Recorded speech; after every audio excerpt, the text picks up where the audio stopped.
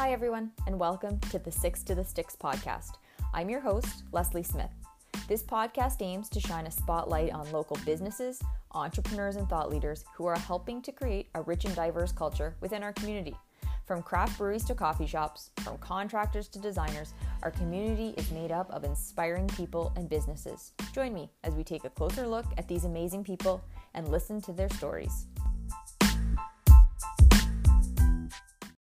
A landscape architect by trade, Michelle decided to pursue her passion this year and delve into the world of flower farming.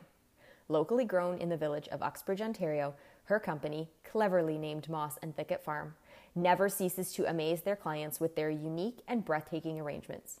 No sprays, chemicals, or dyes added, Michelle allows Mother Nature to decide what will be ready for picking, so each arrangement is a surprise. During the growing season of spring and summer, you can find her creations at local businesses such as Slabtown Cider and the Bridge Social to add a little color to your home or brighten someone's day. Please welcome Michelle.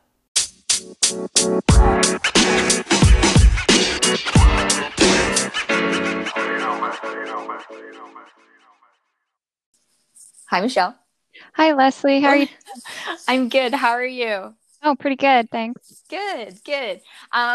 So I'm sure that now that fall seems to have hit, you're probably enjoying a little respite from the hot, dry summer that we had. That was probably had you very busy as a flower farmer.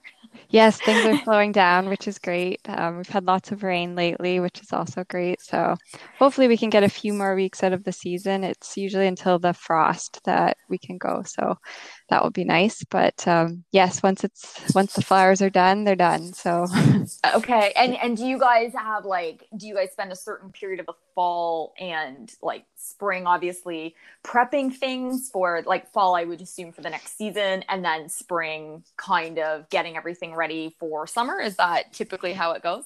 yes, exactly. So we'll clear all the beds out of the plant material that's in there, compost it, and get the fall bulbs planted. Actually, was what will happen once the frost hits. So yeah.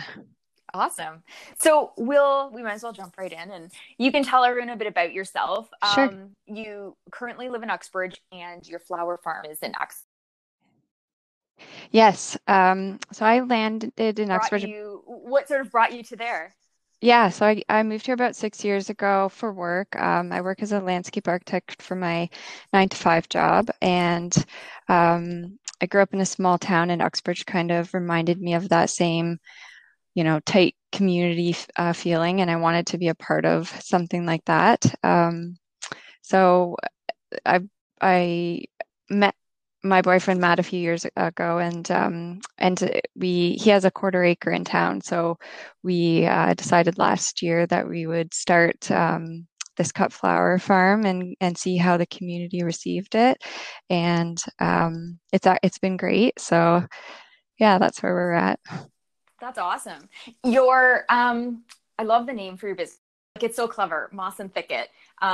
If you don't mind kind of sharing sort of that came to be, and kind of what made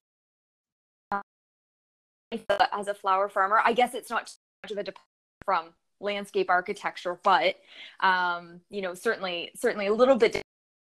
How did you decide to pursue this particular endeavor? Sure. So through schooling, I have a fair bit of knowledge in horticulture and design, which is great and has been helpful through, designing some of the bouquets or arrangements that we do. And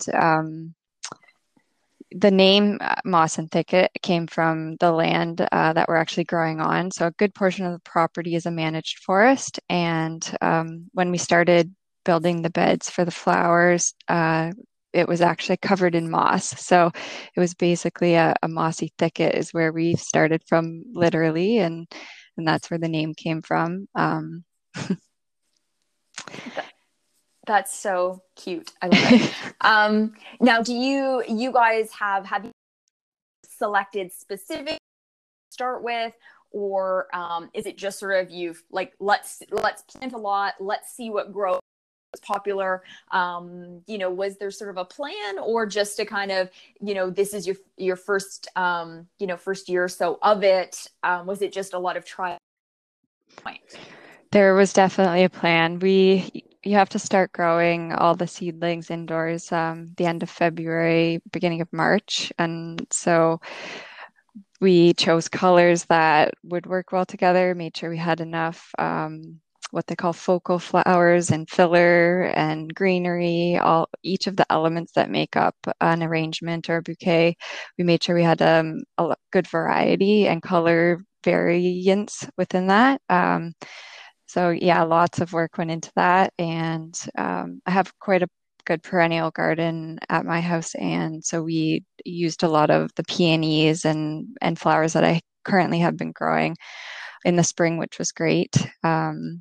So yeah, a lot went into the prep, but it's actually worked out really well. So And you guys, what I interesting about your specific farm is you have a slightly different approach. You are kind of hyper and very much particular about the methods that you're using to grow. So that sets you apart a bit. Was that obviously very intentional, or just sort of something that strongly about personally, or how did you sort of come to have those as sort of the values for your business? sure. So our main goal was to provide organically local flowers to this community. We're not looking to ship them across Ontario or anything like that. We're just hoping to bring that to our community. So we don't use chemicals or pesticides on any of the flowers that we grow, and because they often are harmful to the environment and affect the health of the people or who are working with them or handling them. So our intention was to farm organically and keep the environment pollution free. So we we we feel that we need to be responsible as we can for the environment for the future generations, and and if the community can buy straight from us, that eliminates all the um, emissions that are from vehicles traveling and things like that, which is important to us. And I know you guys, one of the places to get your flowers is at the Bridge Social in Uxbridge. And I know their particular business model, they're very conscientious of, minimizing their footprint and not having products that have a lot of waste. So, you guys fit in with that, and as opposed to a lot of the other like cut flowers you see in supermarkets and stuff. How do you differentiate yourself in that way, with respect to that, and that tying into sort of wanting to reduce the emissions and stuff like that? When we got kind of hooked up with the Bridge Social, they gave us a list of questions, basically saying what materials are you using to wrap.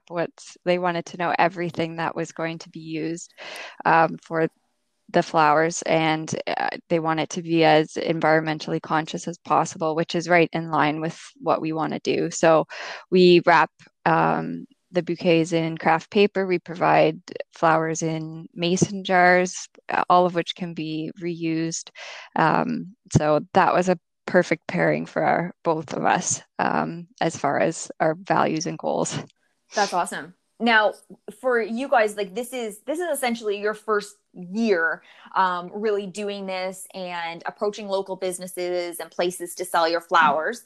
So what does like the next little bit look like for you guys? Do you or is it sort of like every year is just going to be adding to things? Like, what do you guys, have in mind in terms of how this business of yours grows, or even if it does, or if it just, stays as something you want to have as a side project? We started this year at a pretty manageable scale, just because I work full time and be overwhelming, but it's been very well received within the community, which is great. So we're likely going to be expanding, maybe doubling what we've done this year, which is great. So as soon as the frost hits, basically that's the end of the cut flowers, and they won't be producing after that. But we start getting into planting spring bulbs for next year, which will take us well into the fall. And we're also planning on doing wreaths into December just to prolong the season. So those are kind of our next steps. And yes, we do plan to grow, which is good because it was so well received by the community. So yeah, it's great. That's so nice to hear too, because I think something like this, I've said to some of the other entrepreneurs I've spoken to, it just does seem like if one positive that's come out of the pandemic and that kind of thing is, I think, a strong desire and a greater willingness to support local. People may not have thought that much about it. So I really love to see that. And I know right are available, like your bouquets are available at Slabtown Cider and the Bridge Social. And is that everywhere, or do you have plans to expand? Because I know you guys sell out really fast. We have a great relationship with both those vendors, and Slabtown is also right in line with they want to support local. They only have local vendors in their farm store, and they've been a great partner this summer. And we don't really have any. We enjoy selling through those vendors, and it's a great relationship for both of us to have. So in the immediate near future, I think we'll just stick with those, and likely maybe get a website going for next year just for ease of people ordering as well. But yeah, I don't really want to take it any further than our small town. It's great, and we're enjoying it. So yeah. And I think that's what's important too. When it becomes, when it feels like a job, when it becomes Yeah. less of a passion, more of an obligation, then you sort of take away all the things that led you to pursue it in the first place. So I love that you guys kind of have just this, hard line about, that aspect, so that it's still something that you really derive a lot of joy from doing, rather than it's something you feel like you have to do. Yes, exactly. And we don't really want to push other vendors like florists or anyone else doing a similar model, like in any way. We're trying to just be complimentary, and we do sell our flowers to florists in Durham, which has been great as well. And they are seeking locally grown flowers, which is wonderful. So we just want to kind of complement what's going on already, not, step on anyone's toes, but also bring something different that so people do have choice in what they're purchasing.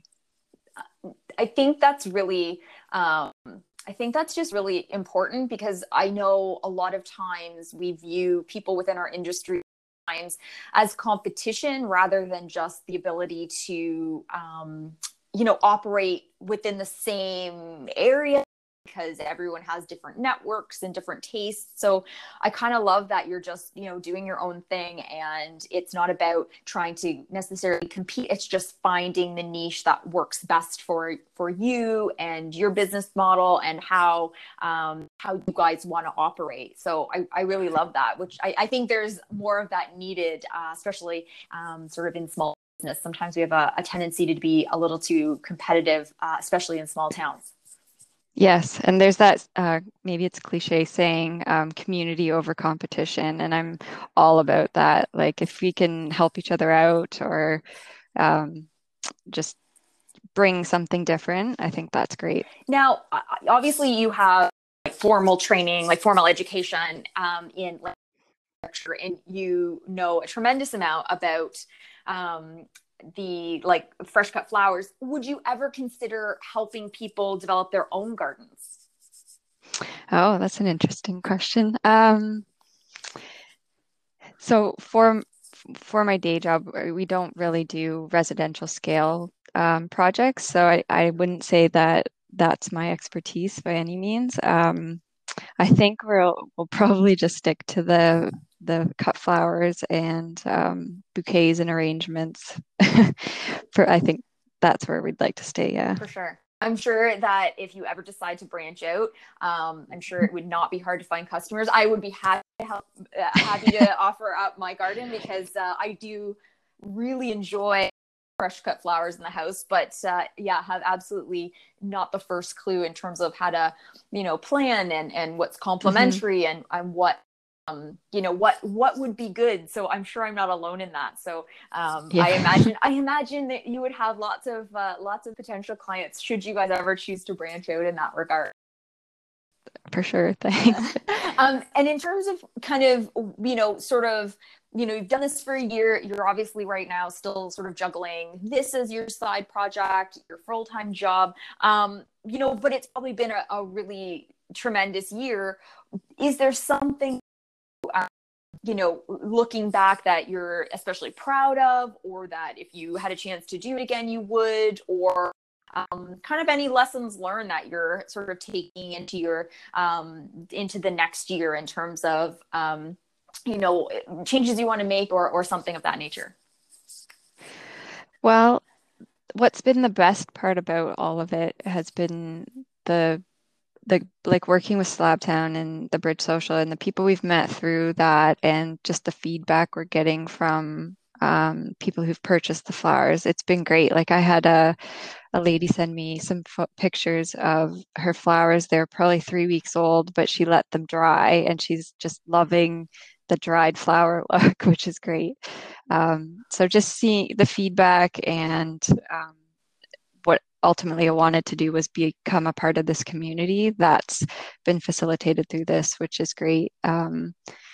So yeah, it's been overwhelming over the summer, the response and the want for this, which is great. And we're ready to embrace it next year as well, once the spring flowers pop up and we can get going again. Well, I find it so enjoyable to look at your social media, because the arrangements are so beautiful, and it would just, every time I look at them, I'm just like, oh, I would love to have this in my house. Just like, it brings you so much joy to look at and just have it in your house, and it's just lovely. So I can appreciate why they're so popular, and why to those stores in Uxbridge to buy. You really do have a true talent, just something looks so lovely and natural and stuff like that. So I can see, I think it's going to be good, because I anticipate there being a lot more people, especially the way you're doing, that's really going to resonate with as well. So yeah, you have a tremendous talent.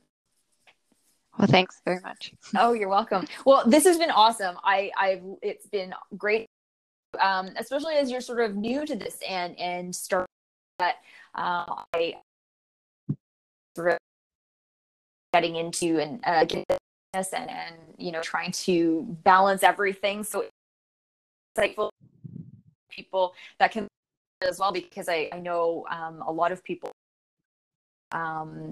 with their current full-time job and their side passion and the hopes to sort of kind of make that their thing. So there's a lot of terms of those listening and maybe considering doing something similar. Yeah, definitely. Just go for it. That was I thought about doing this 2 years ago, and it really took a push to get past that initial I guess fear of how it's gonna be received. And once you do that, like that's the hardest part, I think. So yeah, just got to go for it. We're our own worst critics, right? Definitely. We're definitely, I think lots of people are guilty of that you're just you're your own worst critic, and you're always you think it's going to be much worse than it is, or you think what reaction is going to be, and it never seems to come to fruition. So well, I'm certainly glad you took the chance. I think your business is amazing, and I'm going to put all your social media links in our show notes, so that maybe people can see the last few weeks of your flowers, but certainly as we go into spring of next year, and see all your new creations and all the things that you're going to be offering, expand things for 2021. That's awesome. Thank you. You're so welcome. It's been such a pleasure to chat with you, Michelle. You as well. Okay, well, I appreciate you getting in oh, you're touch so and welcome. You're so welcome. yeah. It was awesome to chat with you, and we'll talk again soon.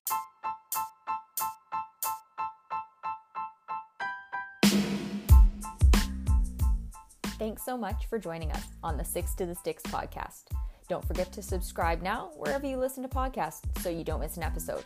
Also, sharing is caring, so please spread the word and feel free to send us your questions or comments and any suggestions for future guests you'd like us to feature. We look forward to hearing from you. Until next time.